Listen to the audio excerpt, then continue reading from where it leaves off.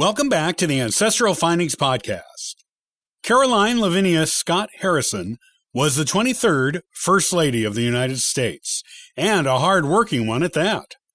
Though her health was never robust during her marriage, she took on many duties to make herself useful both before and during her tenure as First Lady.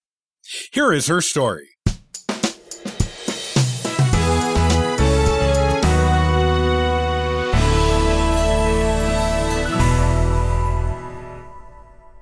The wife of 23rd U.S. President Benjamin Henry Harrison, Caroline Lavinia Scott, was born on October 1, 1832, in Oxford, Ohio.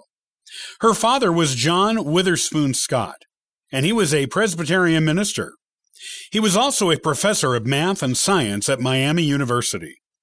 Her mother was Mary Potts Neal, a homemaker.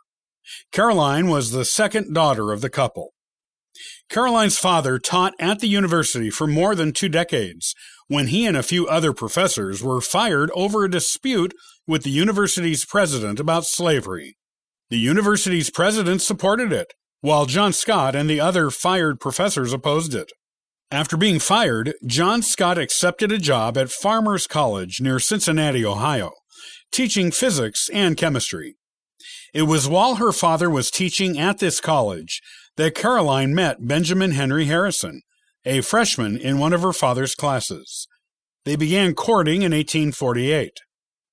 In 1849, Caroline's father accepted a job as the president of the Oxford Female Institute, its first president. Her mother joined the faculty of the school as both its matron and as the head of the home economics department. Caroline enrolled there as a student.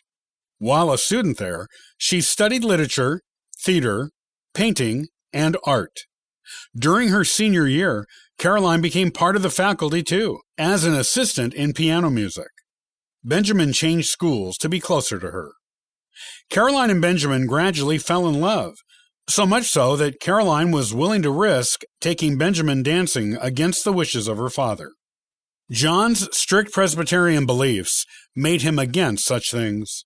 Eventually, they became engaged in 1852, during the second semester of Benjamin's senior year of college.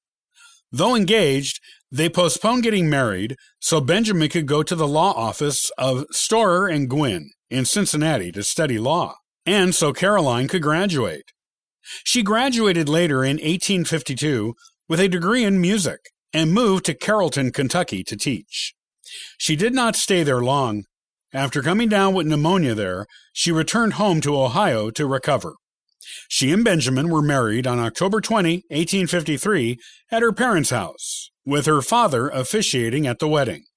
They went to North Bend, Ohio for their honeymoon, then came back to live with Benjamin's parents while he continued his law studies and to save money. Eventually, they moved to Indianapolis, Indiana, where Benjamin finished his law studies and opened his first practice. Though in love, they did not spend much time together their first few years of marriage. Setting up and establishing a law practice was a time-consuming task, and Benjamin spent much time building his reputation and his client list.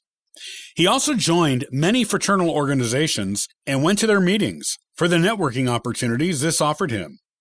When Caroline became pregnant with their first child, she went back to her parents in Ohio. This was not an uncommon practice at the time. If a woman lived near enough to her parents to visit them easily, she often wanted to have her first child there, so her mother could guide her through it, based on her mother's own experience.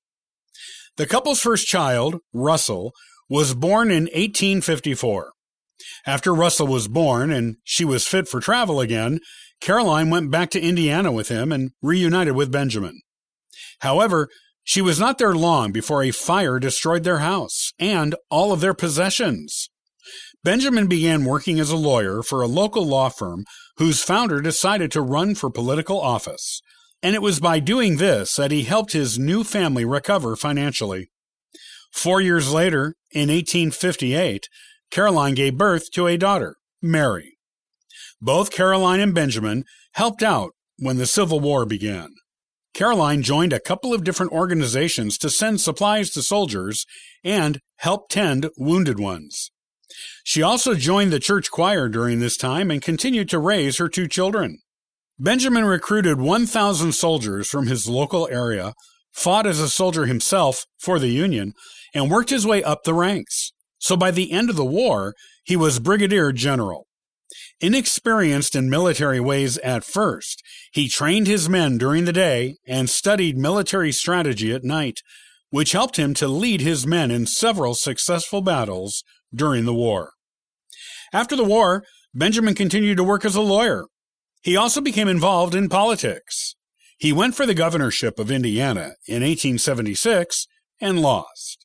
In 1881, he became a U.S. Senator, and the family moved to Washington, D.C. By 1888, he was the Republican Party's nominee for president, and he won, ousting incumbent Grover Cleveland. Though Caroline had suffered bouts of poor health since the pneumonia episode just before her marriage, and so did not participate in the full social life of Washington, D.C., she was not idle during her time there. Her father, daughter, 2 grandchildren, and some other relatives moved into the White House with her, and she tried to get money to have the building enlarged. Congress denied this, but did give her $35,000 to renovate it. She updated the building, got rid of the rodent and insect population there, put down new flooring, added new paint and wallpaper, improved the plumbing, added more bathrooms, and had electricity installed in the building. She was, however, too afraid to handle the light switches and had a handyman at the White House do it for her. She raised the first Christmas tree at the White House, introduced the use of orchids at state dinners, and conducted china painting classes on the premises. She also helped found the Daughters of the American Revolution and served as its first president general. She was very interested in the history of the White House itself. Her receptions and dinners were noted for being elegant.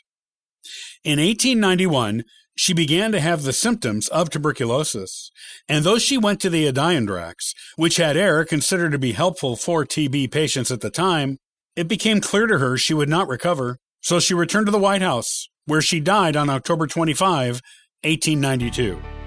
She was 60 years old. Her father remained in the White House and died a few months after her. Her daughter took up First Lady duties for the short remainder of Benjamin's presidential term, and Caroline was buried in Indianapolis, near the home she shared with Benjamin.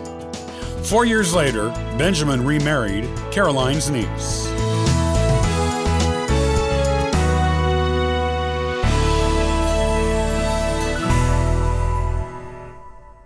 Thanks so much for listening and subscribing to the Ancestral Findings Podcast.